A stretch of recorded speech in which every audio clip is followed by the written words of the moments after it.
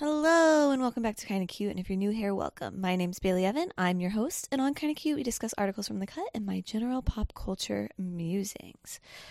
Y'all, I had a lovely weekend, but I would be lying if I said I wasn't completely consumed with the Vanderpump Rules drama. Now, you guys know I am a huge Vanderpump fan. Like, I am an OG day one fan. If you're not familiar, when the show first aired, what they did was it was an episode of Real Housewives of Beverly Hills. I so vividly remember this. I was in law school at the time. I was a 3L. And laying in bed, live watching Real Housewives of Beverly Hills on Bravo. And next thing I know, the show just seamlessly transitions into Vanderpump Rules. Because Sheena was in Beverly Hills because she was cheating on Glendy Branville's husband, cheating with him, and then it transitions to her walking through the doors of SUR, and Vanderpump Rules was born in that moment. And honestly, you know how when you're experiencing something and you know it's going to be like a monumental moment in your life, and I realize how dumb that sounds about a TV show. I get it, okay? But when you're a pop culture freak like myself, I just knew it was a moment that was gonna mean something. And the fact that all these years later it's still around and still providing me entertainment, you know, I think that says something. And if you're not familiar with the drama or the show, I feel like the depths of it are hard to understand. And I think a lot of people are kind of just like, okay, people cheat every day. Why is this cheating scandal such a big deal? But I think it's just because of everything that we've seen with these characters, and they all cheat. Like, this is common in this friend group. They're incestuous. They all cheat on each other. But I think what makes this a little different is that it was a very involved affair between Tom Sandoval and Raquel Leviss, apparently going on for 7 months versus like a one-time cheating scandal.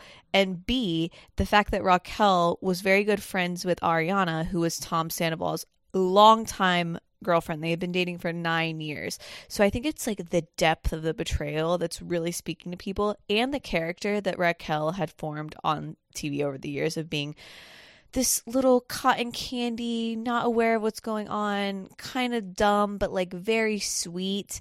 And so this just threw everyone for a loop. And not to mention the fact that she had also been hooking up with other guys in this current season, including Tom Sandoval's best friend, who was recently divorced. So, you know, there's just so many layers to it that it's definitely a moment in pop culture that, yet again, I feel like it will be a time I remember.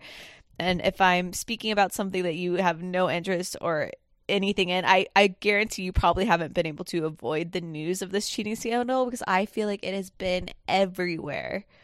And I definitely came to the realization that the reason this friend group is so messy and so entertaining to watch is because there is not a single girl on that show who is a girl's girl.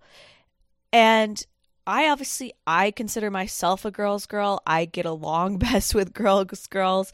And you realize that it's so easy for them to betray their girls' friends because they just don't really give a shit about them.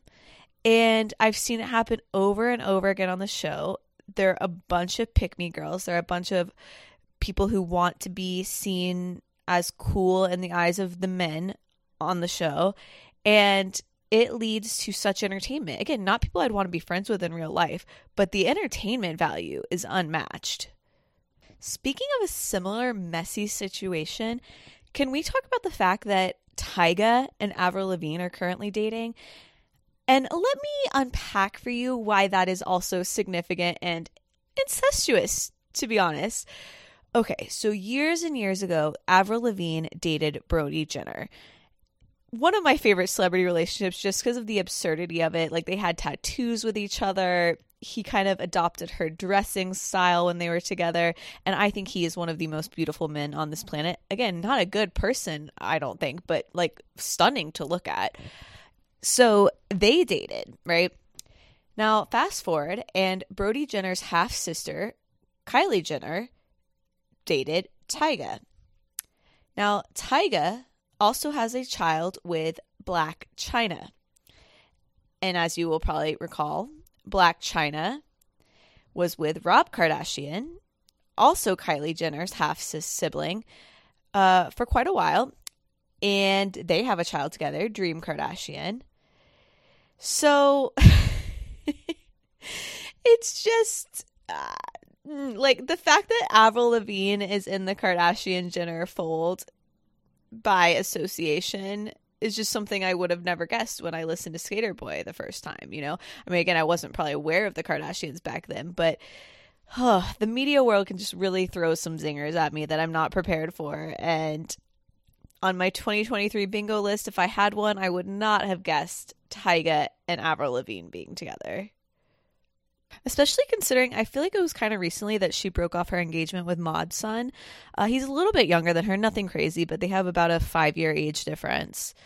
Mod's son was actually a little bit younger than her too. I was just looking that up. He's 3 years younger than her. So, you know, she's just like in a little bit of her cougar era. This is another little insular piece of pop culture thing that happened last week that I was so delighted by. So I am a huge fan of Miss Remy Ashton on YouTube. She is like my favorite YouTuber. I've watched her for I think like 7 years now. She's my sister's age, so she's a little bit younger. I've just found her so entertaining and comforting over the years. I'm sure I've spoken about her on here before in passing. But this past week, she was at the Billboard Music Awards for women, and they're waiting, you know, by the door as these celebrities are coming in, as like her and her friends, as kind of fangirls themselves, you know, even though they are celebrities in their own right. But Lana Del Rey walks by and recognizes her and her two friends, fellow vloggers, Alicia Marie and Ollie.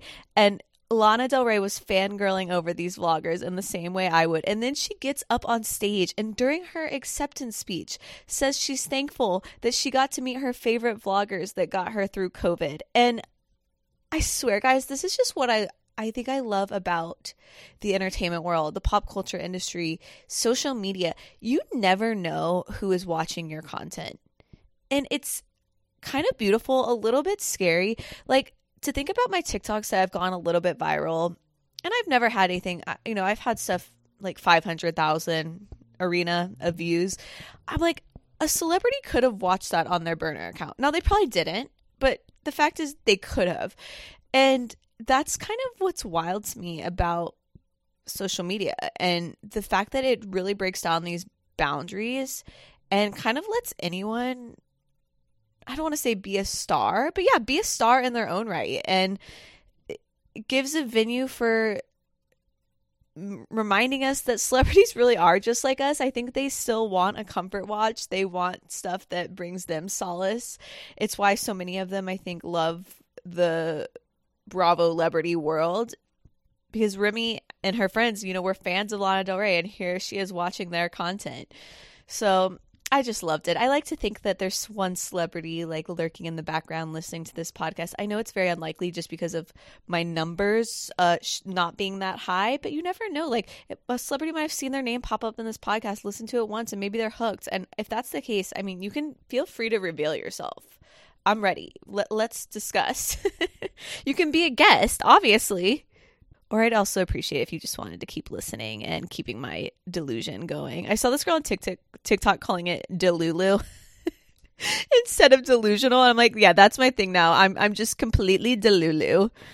Okay, on a little bit of a darker note, Rolling Stone released an article about the filming of The Idol, which, if you haven't heard of that, it's Sam Levinson's new show. Sam Levinson does Euphoria, and this show's also on HBO. He's doing it with The Weeknd, and The Weeknd also stars in it, and it also stars Lily Rose Depp, who is Johnny Depp's daughter. But the title of this article is The Idol, How HBO's Next Euphoria Became Twisted Torture Porn. And this article, y'all, is wild because I've always thought that Sam Levinson is a complete creep. I've talked about it on my TikTok a year ago, just about how I think he is always trying to get women naked unnecessarily, so much gratuitous sex, and like in a kind of perverted way in his shows. And he's continuing that on The Idol. And so a lot of the article talks about how there was a woman director on it and she kind of got pushed out. And then they ended up basically reshooting the whole season, rewriting everything. And it sounds like if it had kind of gone on the same path and just letting her be the main director and showrunner of it, that it would have been much more women empowerment vibes. Just honestly a better show. But then Sam Levinson and The Weeknd kind of ended up taking over and doing wild scenes. I mean, again, this is allegedly, but Rolling Stone is obviously a respected outlet. This is obviously fact checked.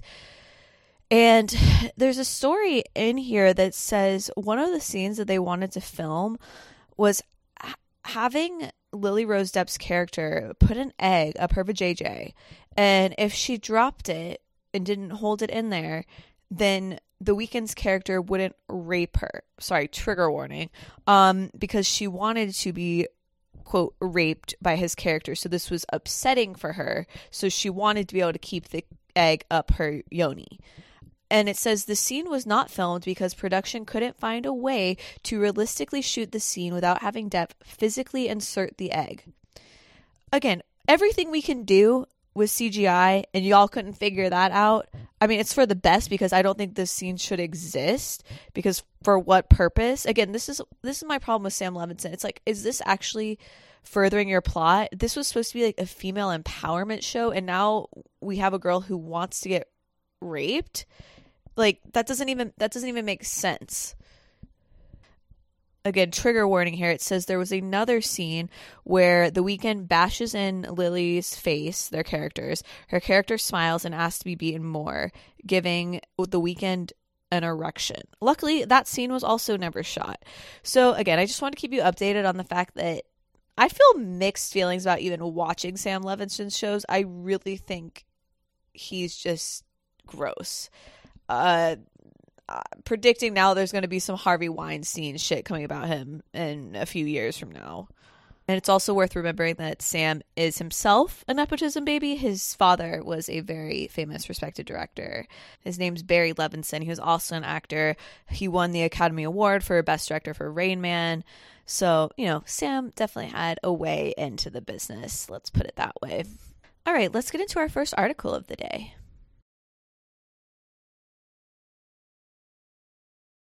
Obviously, this first article was right up my alley. It's called The Fangirlification of Formula One by Maria Sherman. Now, I'm a casual F1 fangirl. I don't watch the races every weekend. I'll watch when I remember. I haven't finished all of Drive to Survive on Netflix, but I kind of know the main players. I'm generally familiar, and I am a fan. Whenever I watch it, I'm like, oh, this is so fun. Like, this is exciting to watch, right? Okay, so the article starts out, POV, you're dating a Formula One driver. Images from the paddock, the workspace behind the pits occupied by team sponsors and F1 employees during a race or Grand Prix flash before your eyes. A 23-second long TikTok viewed over 88,000 times, slows only to show wags, short for wives and girlfriends, ruffling the lush curly hair of their beloveds, handsome, thick-necked, accented athletes at the apex of their careers. Taylor Swift's Cruel Summer is the soundtrack. These kinds of videos are most commonly associated with pop stars and actors. However, a shift is upon us. Culture moves fast, and the fangirlification of Formula One is here. Vroom, vroom, baby. So, I think, obviously, and this is touched on in the article, is the reason you get these thirst trappy wag videos about F1, which, obviously there's been puck bunnies, cleat chasers, all of that. People have been chasing athletes forever, right? They have money, they're in shape, they live a glamorous lifestyle. You're going to have girls wanting to get with that, right? Makes sense. I think F1 has a little bit of a leg up in the fact that so many of them are like ungodly attractive and European. They're not your typical square face looking football dude, which, attractive too in its own right. But as we touch on later in this, like these boys, these F1 guys, they look like they could be in a boy band. They would make the most stunning boy band of all time. I've said that in another podcast episode. I remember saying that because it's just true. So it always made sense that the girlies were going to find them. You can't be this good looking and not have fans. But this article also touches on some of the history of F1 and how it's often viewed as an elitist sport. I actually didn't know that women had ever participated in it, but apparently 2 women have, because they also have a separate women's league. But I didn't know any women. It's not called F1, but I had no idea that 2 women, one back in 1958 and 1975 and 1976, participated.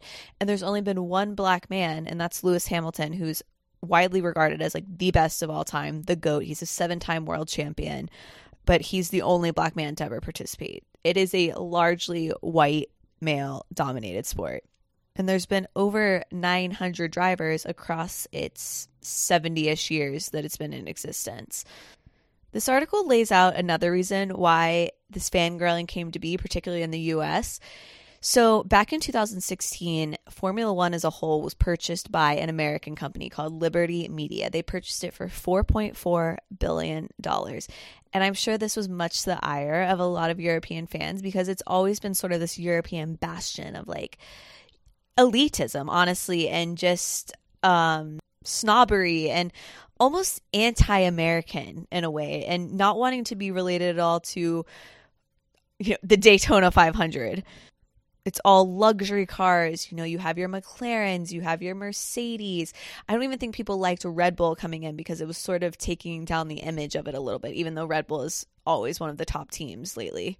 So when Liberty Media, this US company, stepped in, its viewership had dropped 40% between the years of 2008 and 2016. So they were kind of not working with the best time period, right? And I didn't know this, but F1's fan base is apparently twice as large as the NFL, which makes sense because it's more global. But the NFL brings in 8 times more revenue annually.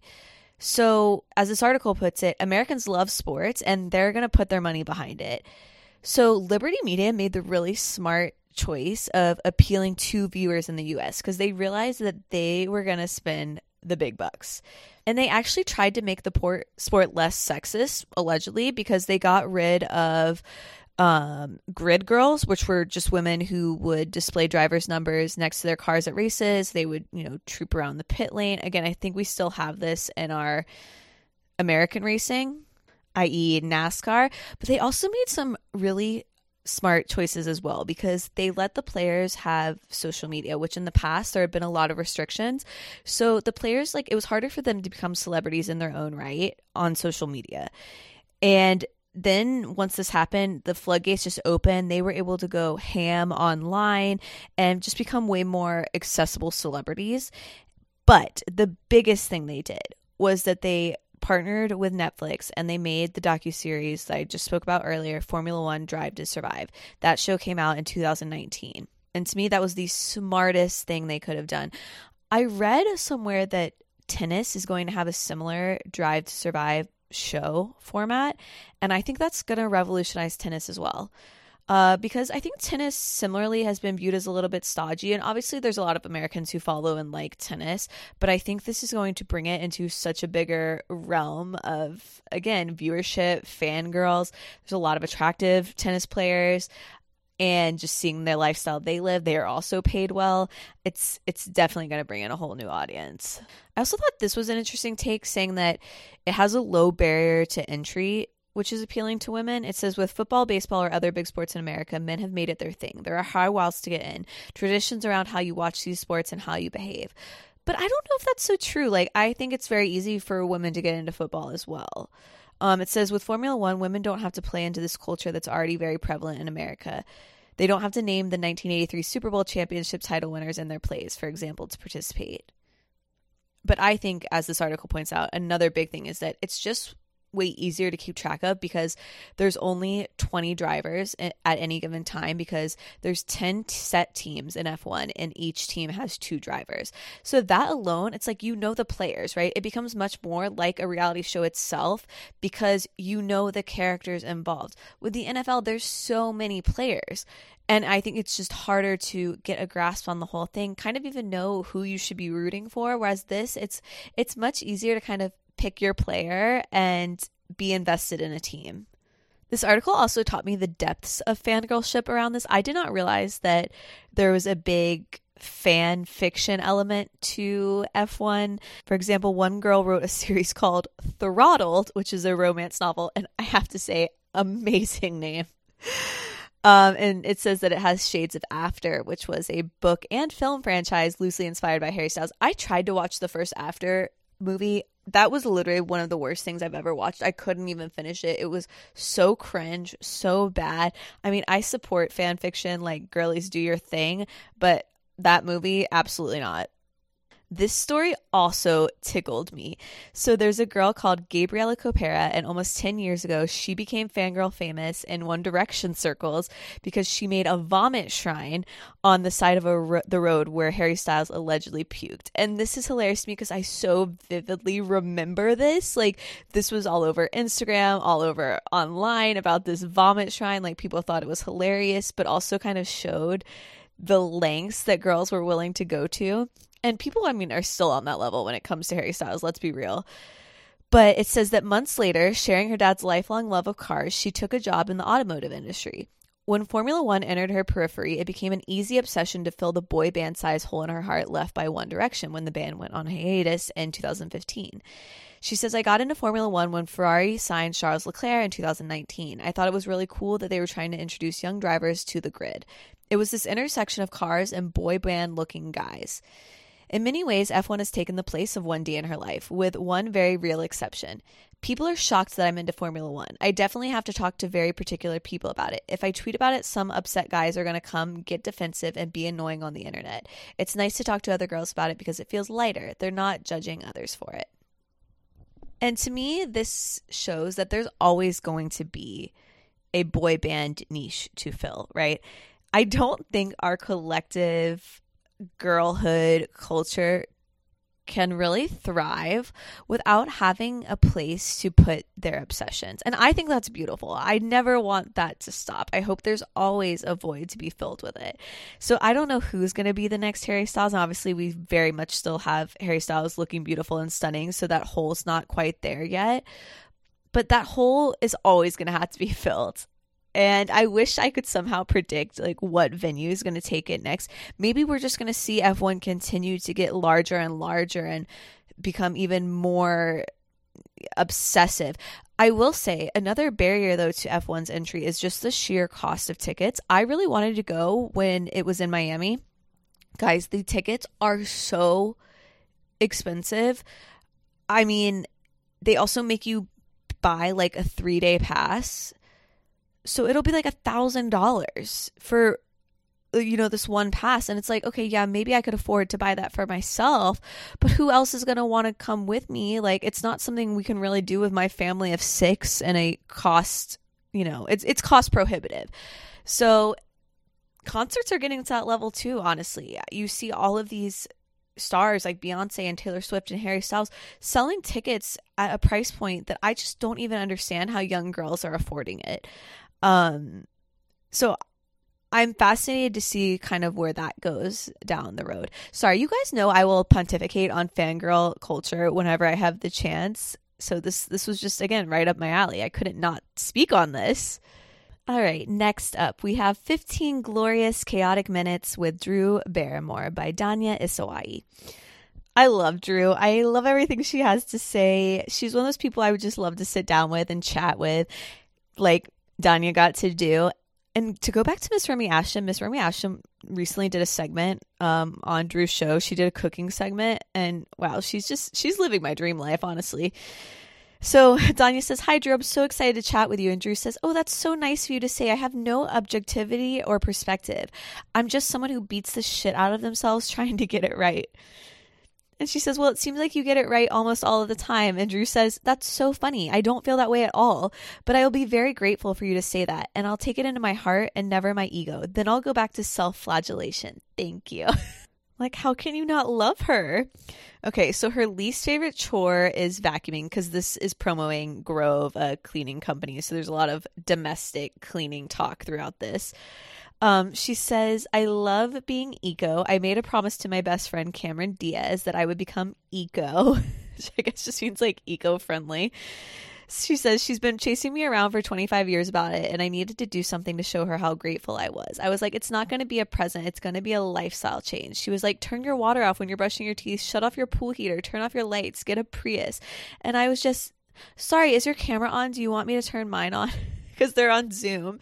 And I guess Drew had her camera off. And she says, fuck it. I look like shit. And Danya's like, you do not look like shit. And she goes, I just came from a workout and I haven't washed my hair in 6 days. Wait, it looks so good. What's the secret? Oh, there's so much like dry shampoo and L'Oreal Magic Root in there. Don't even start. I mean, I love that she uses L'Oreal Magic Root, which is like My mom uses that. It's kind of low budge, just to cover your gray roots. So then she goes back to saying, I made this promise to Cameron. I really had to get on. I got a composter. I changed all of my cleaning products. And she talks about how she's working with Grove, blah, blah, blah. And she says about creating scents. She goes, I wanted one that was more fruity and floral because there's always that customer. And I'm a dirty hippie who wants woody, cedar, patchouli. And I agree. I love a woody scent. And then she talks about how she kind of vacillates between being in this space of not really taking care of herself and eating like garbage, but then, really looking after herself and being eco-friendly, and just how she vacillates between the two. And she says, don't get me started on the takeout plastic. I keep my house to such perfection with plastic. Then I get my takeout and I'm just like, I feel like a plastic cuckold, this dirty, cheating, horrible person. And I mean, haven't we all felt that way? Shit. There's sometimes I think about all the shit I just throw away and I'm like, oh, cringe. And Danya says, even when you're talking about cleaning products, you have such a zest for everything. And Drew says, a zeal? And she goes, yeah, zeal. You have this aura of happiness. What's the secret that the rest of us maybe haven't unlocked yet? She says, I fail a lot, but I think the little things are just as important, and they might even be the big thing. Just knowing I'm on the right path and not being a dirty bird for a minute. If you trade a bad habit for a good habit, or you break a cycle, or, like my desk, I'm going to show you my desk right now because it's a shit show. So she shows it, and there's books and paper everywhere. Then Danya shows her desk. And then Drew is like, I'm going to show you my bathroom. And so she gets up, goes to her bathroom, shows all of her makeup supplies, brushes, and products that are strewn across the sink counter, which again, so related to this. I'm looking over at my vanity right now and it is a shit show because I'm a little product hoarder. I am a dirty bird. My family calls me Pigpen, okay? Because I always have so many products on. There's self-tan over everything. Everything sticks to me like Velcro, just constantly pet fur, like little fuzzies in my hair, makeup just smeared over everything. I must just touch my face a lot because I swear there's makeup stuck in my pop socket that's just perpetually stuck there. I know this is gross, but I'm just saying I like when people talk about this openly because, girl, like this is me, okay? So, I just love Drew. I hope you guys enjoyed that too. So much fun. What I would do for 15 minutes to speak with her. Okay, let's get to our blind item of the day. So, because we were talking about the fangirlification of F1 and we were talking about Lewis Hamilton, I thought it was only fitting we did a little Lewis Hamilton themed blind item. So these are, as usual, from Crazy Days and Nights. They are blind items, not journalism. Take them with a grain of salt. So our first one is from December 8th, 2013. So like almost 10 years ago. And if you don't know, Nicole Scherzinger and Lewis Hamilton dated for a while, on and off, on and off. They had a big thing going on. So this blind says, before there was Lewis Hamilton, there was this A-plus list rapper / producer / everything else who was engaged at the time, but made sure our female celebrity / singer was well taken care of. Okay. And the A-plus list rapper it's speaking about is Jay-Z. So it's saying before there was Lewis, there was Jay-Z, who was engaged at the time, but made sure that Nicole was taken care of. Now, Nicole Scherzinger was in the Pussycat Dolls, if you're not familiar with her. Watch her Architectural Digest. I enjoyed her open house. Open door, sorry. So clearly this blind item is talking about the past because Beyonce and Jay-Z got married in 2008. They were engaged in 2007, actually on Jay-Z's birthday, December 4th. So this is clearly insinuating that Jay-Z was cheating on Beyonce with Nicole. And we know that there was infidelity on the part of Jay-Z, right? There was the famous elevator fight between him and Solange. Beyonce's written about it in her songs. I believe he's even admitted it in interviews. Okay, so this next blind is from May 22nd, 2015, and it says, Can. This A-list athlete, who is not an athlete in the traditional sense, says his celebrity ex-girlfriend hooked up with a now married man shortly before he got married to an A-list celebrity, and that the man almost dumped his now wife just a few days before the wedding. So I guess Lewis was talking about this at Cannes.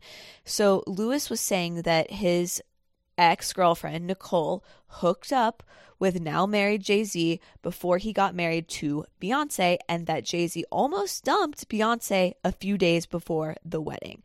Which, again, if that's true, is just wild. And the timing of this is also interesting because remember how I said the first blind was from December 8th, 2013, and the second one was from May 12th, 2015. Well, notably, between this time period, on May 5th, 2014, that's when we had the Solange Jay-Z elevator fight. So I wonder if what happened was this cheating all happened back in 2007, that time period when they got engaged, 2008, but it all kind of came out in 2013, 2014. And that's why Solange was so pissed. So to me, this confirms in my mind that the elevator fight was over Nicole Scherzinger. And I don't know if that's ever been discussed or confirmed, but I'm convinced. Because so many people have said it's Rachel Roy, the fashion designer, not Rachel Ray, the chef.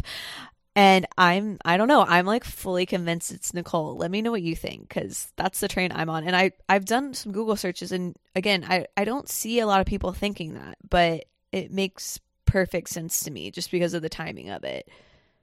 Okay, we've made it to our legit shit for the day. Y'all, this is a food item.